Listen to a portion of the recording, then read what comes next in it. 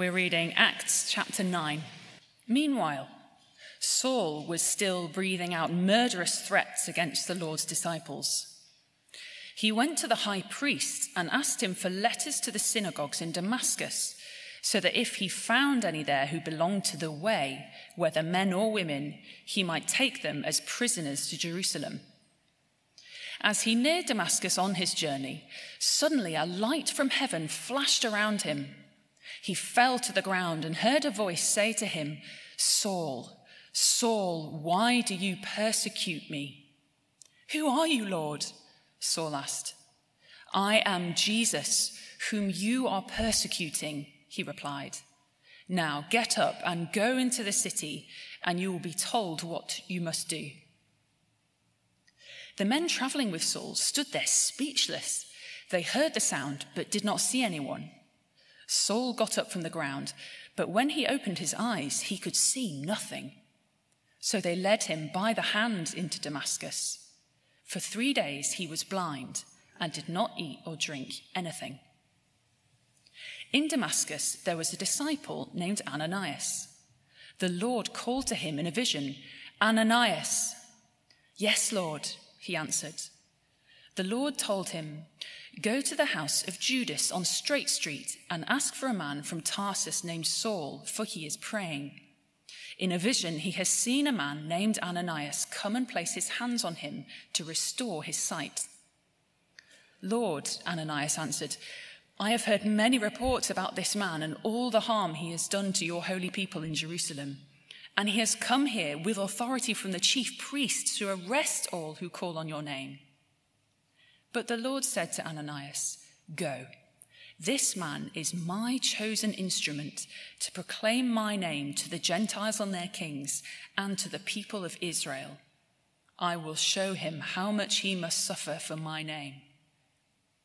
Then Ananias went to the house and entered it. Placing his hands on Saul, he said, "Brother Saul, the Lord, Jesus, who appeared to you on the road as you were coming here, has sent me so that you may see again and be filled with the Holy Spirit." Immediately, something like scales fell from Saul's eyes, and he could see again.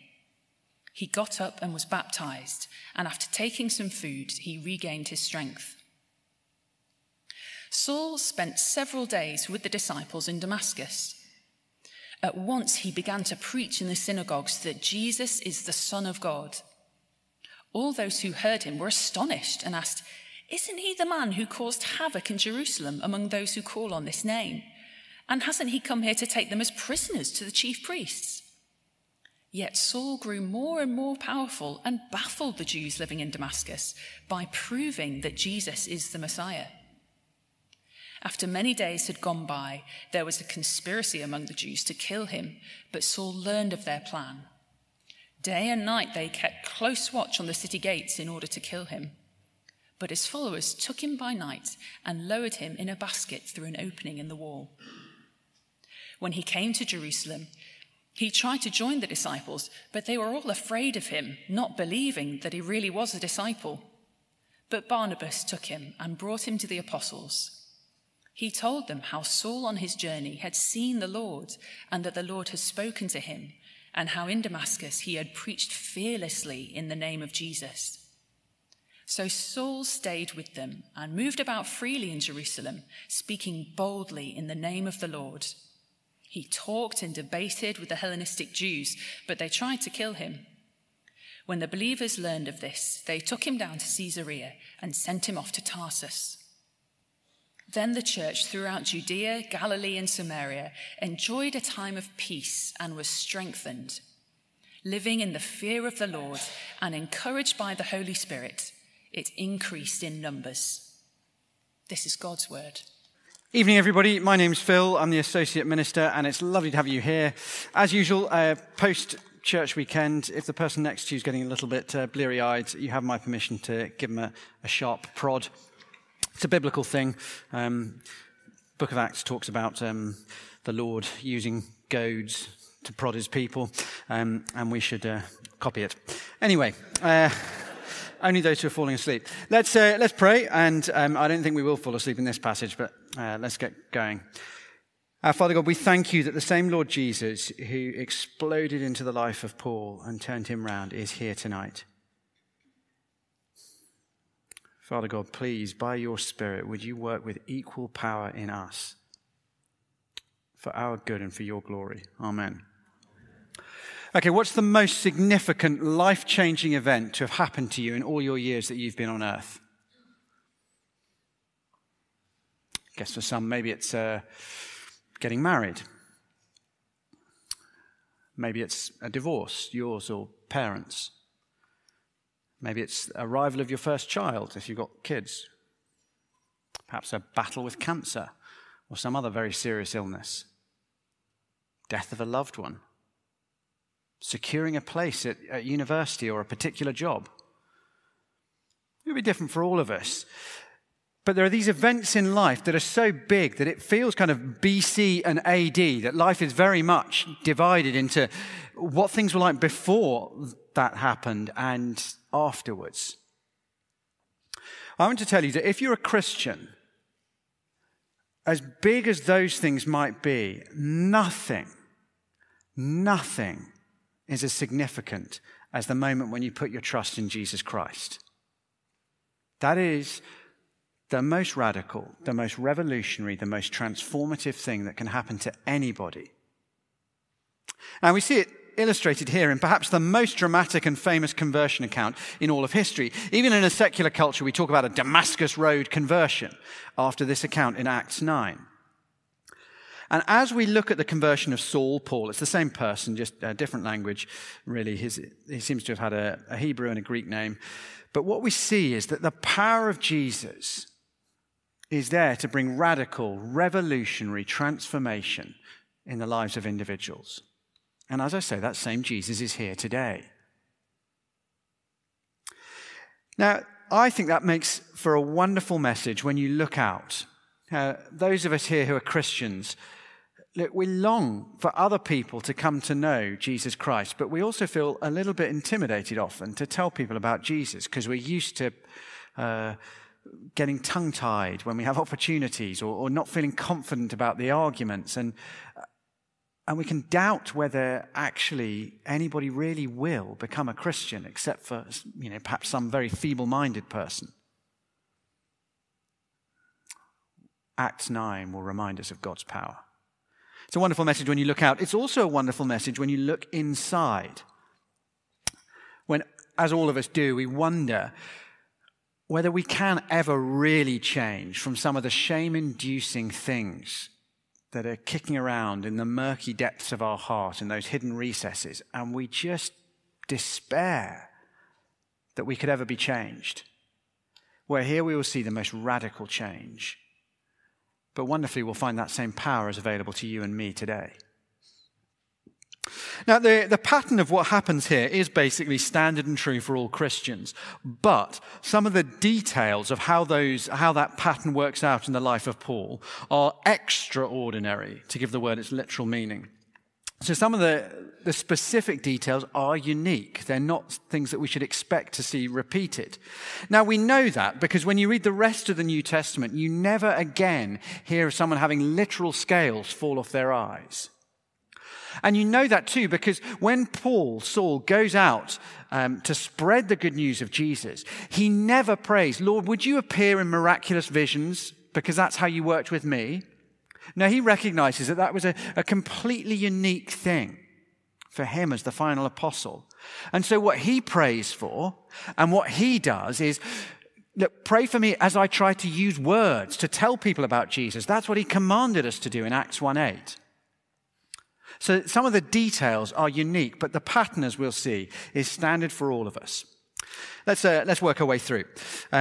We'll see 3 points. The man he was, the man he met, and the man he became. Firstly, the man he was, persecuting Jesus' followers.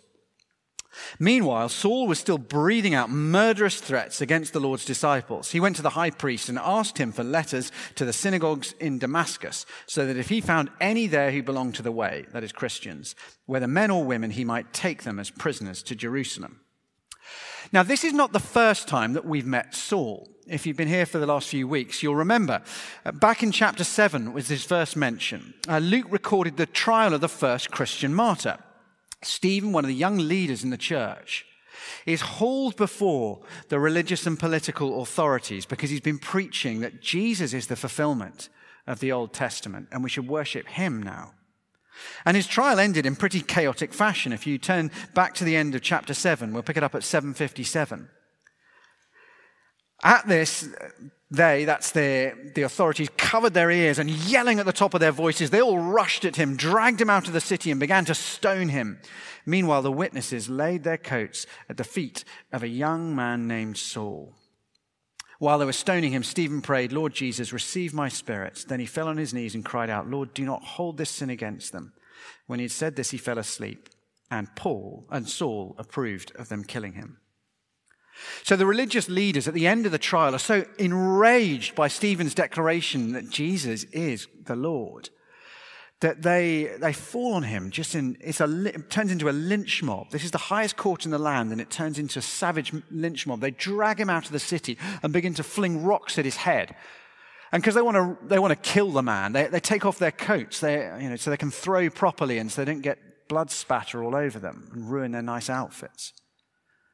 And they lay those coats at the feet of the man who is overseeing the whole thing and approving of it, this young Pharisee named Saul. And the lynching of this one man, Stephen, quickly spills over into a wild persecution of all the Christians in Jerusalem. So it carries on in Acts 8. On that day, great persecution broke out against the church in Jerusalem, and all except the apostles were scattered throughout Judea and Samaria. Godly men buried Stephen and mourned deeply for him. But Saul began to destroy the church. Going from house to house, he dragged off both men and women and put them in prison. Now, that word destroy in verse 3 is used of a wild animal attack. There is a real bestial, savage rage about Paul's attempt to destroy this heretical cult as he sees it. And murder is still on Saul's mind at the beginning of chapter 9. Not content with driving the Christians out of Jerusalem, he obtains authorization to go north to Damascus so that he can track down those who fled Jerusalem and drag them back in chains and finish them off there. It is hard to imagine anyone less open to the gospel than Saul. I mean, imagine if you worked with Saul at the temple. Can you imagine on Monday morning, "Hi, Saul, good weekend? Look, we've got this a guest event at church. I was just wondering if you fancied coming along." "No?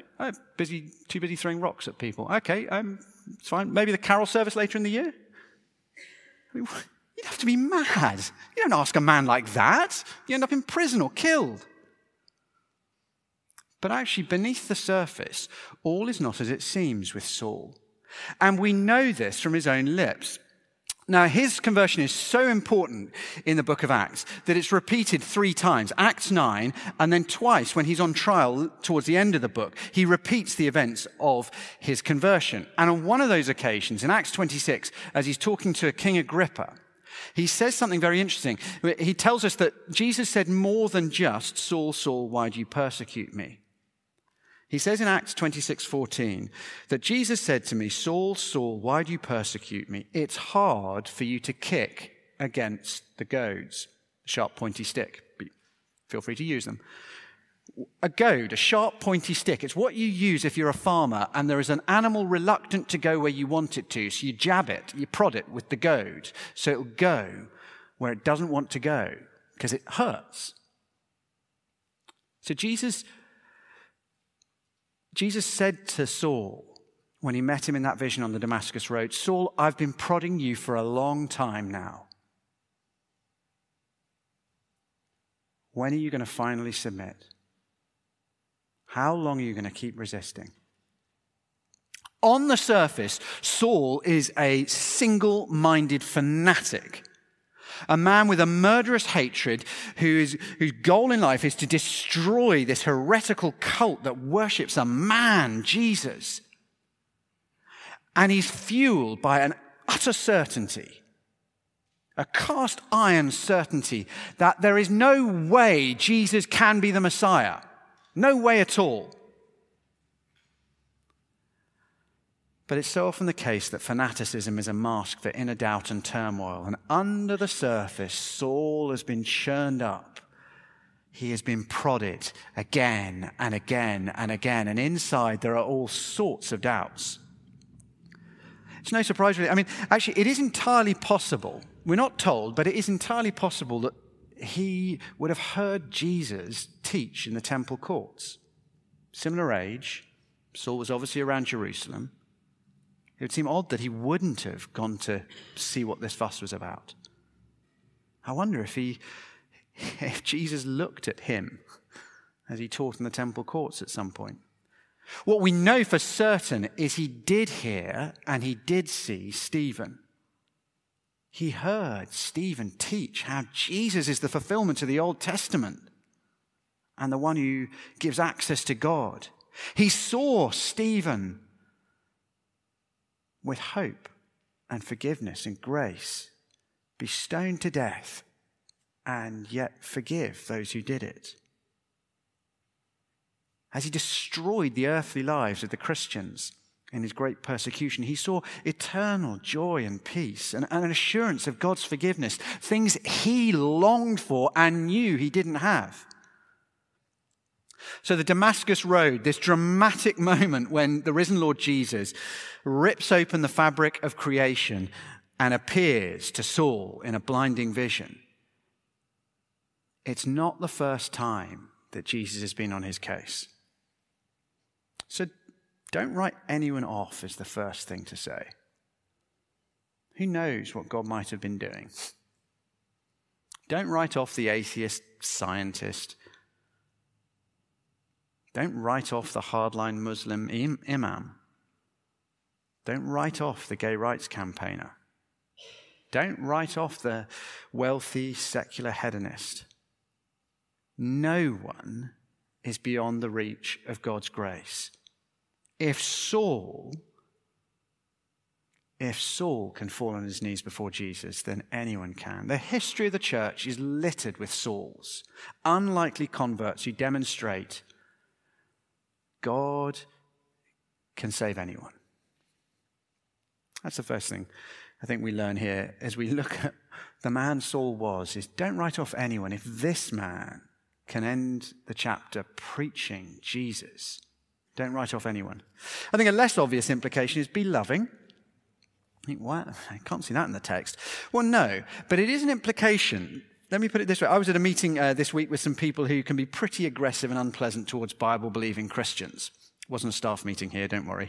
And it was tempting at this meeting to go a little bit further than just being courageous and standing up for the gospel, and to tip over into being pretty hard and unkind. I mean, after all, these people, some of them are enemies of the gospel, let's be honest. But it occurred to me as I was working on Acts 9, if Saul can be converted, then so can anyone. And so we must never engage, whether in person or online, in a way that we'd be ashamed of if in a year's time that person came in here, having been converted, and stood next to us as we took communion. Be courageous, stand up for the truth, say blunt things when you need to, but be kind and loving, because who knows what God might do, and who knows who might be converted. The man he met, the man he was, persecuting Jesus' followers. So what explains the revolutionary change? Well, very simply, Sunday school answer, he met Jesus. Verse 3. So, chapter 9, verse 3. As he neared Damascus in his journey, suddenly a light from heaven flashed around him. He fell to the ground and heard a voice say to him, Saul, Saul, why do you persecute me? Who are you, Lord? Saul asked. I am Jesus, whom you are persecuting, he replied. Now get up and go into the city, and you will be told what to do. The men traveling with Saul stood there speechless. They heard the sound but did not see anyone. Saul got up from the ground, but when he opened his eyes, he could see nothing. So they led him by the hand into Damascus, and for 3 days he was blind and did not eat or drink anything. Even as he asked the question, "Who are you, Lord?" he must have known the answer. Can you imagine the shock and inner turmoil as he realizes he's not been protecting the honor of God from wicked heretics. He is the heretic, and he's been destroying God's people. Must have hit him like a car crash. And worse still, he hasn't only been persecuting God's people. Jesus asks, "Saul, Saul, why do you persecute me?" Jesus so closely identifies with his people that to attack one of Jesus' people is to attack Jesus. Now, those words have been the most sensational comfort to mistreated Christians down the years. And I'd be surprised if there aren't some here tonight for whom those aren't very, very sweet words. But what horror and dread they must have stirred in Saul. And so, groping in the darkness, rather than riding in power to Damascus, he stumbles on someone's arm and he fasts for 3 days, we're told. It's no surprise. Fasting in the Old Testament goes with contrition and brokenness for sin and earnest, desperate seeking after God's will and guidance. No wonder he fasts and prays. And 3 days after Paul's startling experience, another man in Damascus has a rather unsettling encounter with God. Verse 10, in Damascus there was a disciple named Ananias. The Lord called to him in a vision, "Ananias." "Yes, Lord," he answered. The Lord told him, "Go to the house of Judas on Straight Street and ask for a man from Tarsus named Saul, for he is praying. In a vision he has seen a man named Ananias come and place his hands on him to restore his sight." And then, quite understandably, speaking to the sovereign Lord who knows all things, Ananias says, "Lord, don't you, there's something you obviously don't know." Ananias, no. "Lord," Ananias answered, "I have heard many reports about this man and all the harm he's done to your holy people in Jerusalem. And he's come here with authority from the chief priests to arrest all who call on your name." It never goes well to answer back to God like that, does it? But the Lord said to Ananias, "Go. This man is my chosen instrument to proclaim my name to the Gentiles and their kings and to the people of Israel. I will show him how much he must suffer for my name." Martin Luther King, go and visit the house of the head of the KKK. This is madness. But eventually Ananias obeys and comes trembling into Saul's house. Then Ananias went to the house and entered it. Placing his hands on Saul, he said, "Brother Saul, the Lord, Jesus, who appeared to you on the road as you were coming here, has sent me to you so that you may see again and be filled with the Holy Spirit." Immediately, something like scales fell from Saul's eyes and he could see again. He got up and was baptized, and after taking some food, he regained his strength. Saul will never be the same again. Now, there is a question about at what point does Saul become a Christian? Is it when he encounters Jesus on the Damascus road, or is it at this moment when the scales fall from his eyes and the Spirit enters him? It's hard to be sure. And I guess actually that's true for many of us, especially those who are raised in Christian families. We're not quite sure when we became Christians. It doesn't matter. The key thing is that we are converted. And the heart of conversion is a personal encounter with Jesus. Let me say this very clearly. You cannot become a Christian by going through a ritual like baptism, just by doing that. You can't become a Christian by diligently trying to observe all the rules of the Bible and follow the example of Jesus. And the heart of conversion is not experiencing something profound inside you during a church service. All those things may be involved in various ways at different points. But none makes for a genuine conversion. The essential feature of a genuine conversion is a personal encounter with the Lord Jesus Christ. Now, what does that mean, though? Because the Bible makes it very clear that it is not normal. It's exceptionally abnormal to have a vision of the Lord Jesus like that. You just don't see that in the New Testament. Paul is exceptional. So what does it mean for us to have a personal encounter with the Lord Jesus? Well, for us, it is in his word that we meet Jesus. It's why Paul proclaims the word about Jesus as he travels. but we meet him as we encounter that word personally, as we receive those blessings personally. It means as I hear the message of the gospel that Jesus died for sins, I find myself believing that he died for my sins. I find myself believing that he is my Savior, my Lord. That I believe the resurrection wasn't just Jesus rising to life, it was rising to give me life. That I don't just believe there is a Holy Spirit, but I believe he has come to live in me. That's what it means. The man he met was the sovereign Lord Jesus, and you can meet him too. Jesus was the Word who became flesh, and through his Word, you can meet him. And when you read the Bible, you encounter him with all his power to save, to transform, to give you new life. And then let's see what happens. The man he became, one who proclaims Jesus. Now again, there are some Saul specifics to what happens next. For instance, it is not normal within 2 days of becoming a Christian to go out and have debates with religious leaders. That's not normal behavior, but Paul was not a normal man in many ways. But the basic principle that we'll see is that his life was radically changed. So chapter 9, verse 19. Saul spent several days with the disciples in Damascus. At once he began to preach in the synagogues that Jesus is the Son of God. All those who heard him were astonished and asked, "Isn't this the man who caused havoc in Jerusalem among those who call on his name? And hasn't he come here to take them as prisoners to the chief priests?" Yet Saul grew more and more powerful and baffled the Jews living in Damascus by proving Jesus is the Messiah. After many days had gone by, there was a conspiracy among the Jews to kill him. But Saul learned of their plan. Day and night they kept close watch on the city gates in order to kill him. But his followers took him by night and lowered him in a basket through an opening in the wall. When he came to Jerusalem, he tried to join the disciples, but they were all afraid of him, not believing he was really a disciple. But Barnabas took him and brought him to the apostles. He told them how Saul on his journey had seen the Lord, and the Lord had spoken to him, and how in Damascus he'd preached fearlessly in the name of Jesus. So Saul stayed with them and moved about freely in Jerusalem, speaking boldly in the name of the Lord. He then talked and debated with the Hellenistic Jews, but they tried to kill him.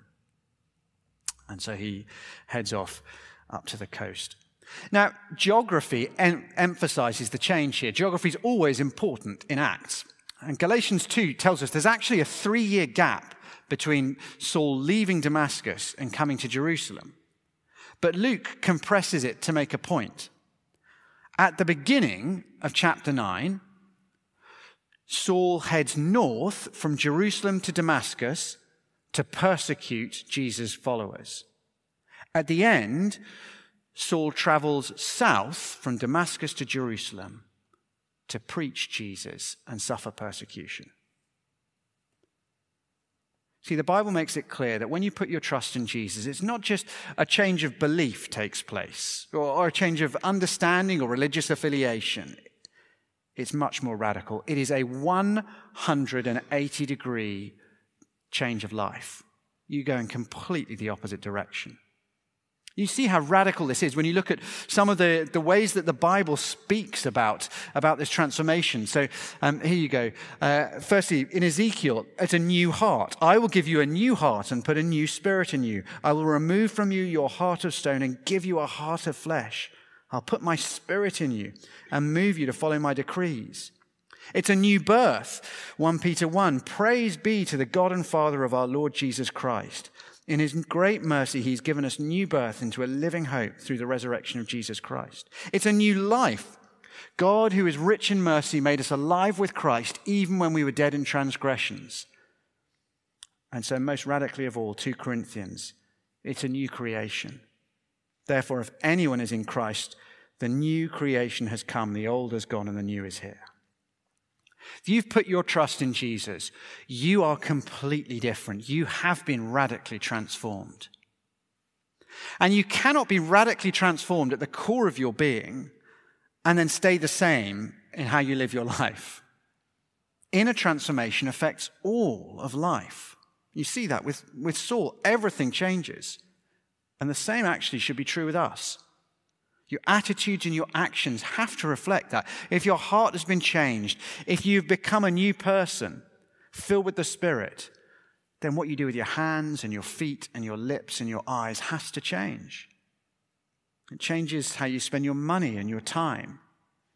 It changes how you treat people, especially those who annoy you or have nothing to offer you. It changes how you relate to your sexuality and your career, how you think about the future, what you fear and what you love. Everything changes.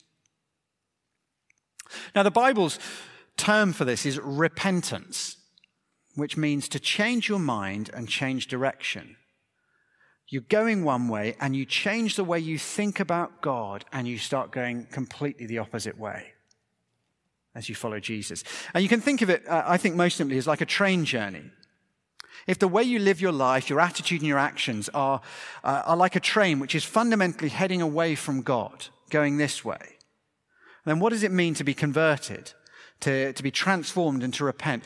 It doesn't mean that, well, I stay on the same train, but I feel really bad about myself and I confess my sins and I cry over the fact that I'm heading away from God. It doesn't mean that. It doesn't mean that I stay on the same train, but I now try to do some really good things to make up for the fact that I keep doing all this bad stuff away from God. It doesn't mean that I feel really bad about being on this life journey away from God, so I get off the train every now and then and wait on the platform for a bit and then get on another train heading in the same direction away from God. Repentance means I get off the train, I walk over the bridge, change platforms, and I get on a train going the other way. I don't become perfect, but the fundamental direction of my life changes. Fundamentally now, I'm living for Jesus, not for me. Genuine conversion doesn't mean you never sin again, but it means the fundamental direction of your life changes, as you see with Saul here. But if that feels crushing, when you think, I don't feel like I have changed, and when I do try, I don't seem very good at it, well, don't miss the great encouragement of Acts 9. It's Jesus who changes Saul. Jesus is the one who provides the power for repentance. The message of the gospel is not trust in Jesus for forgiveness and then, well, you better try really hard to follow him and sort your life out. It's trust in Jesus for forgiveness and then trust in Jesus for transformation. So press into your relationship with him. He alone can transform you. Know him better in his word. Dig deep into that relationship and find that power, because he has the power to turn persecutors into preachers, to turn the greedy into the generous, the self-obsessed into the loving and compassionate, the proud into the humble, the grumbling discontents into the joyful grateful. And this Jesus is still at work today. Saul is not just something for the Bible. I've seen it in the, frankly, miraculous and in the mundane, and both are equally important. I remember going to Latin America a number of years ago, and one of the things that we did on this little summer project team was help a guy called Daniel, who was building an extension to a compound. He used to take prisoners who were still in prison, but he was able to take them out for 2 weeks at a time and try to help rehabilitate them. And he was able to do that throughout Argentina. Extraordinarily, I mean, it was nuts. He basically would get these people and then would, okay, what would you like to do for the 2 weeks? You've got to help run the place. So some of them would find actually gardening they'd never done and they quite liked, and they'd help grow the food. Others would get involved in the cooking.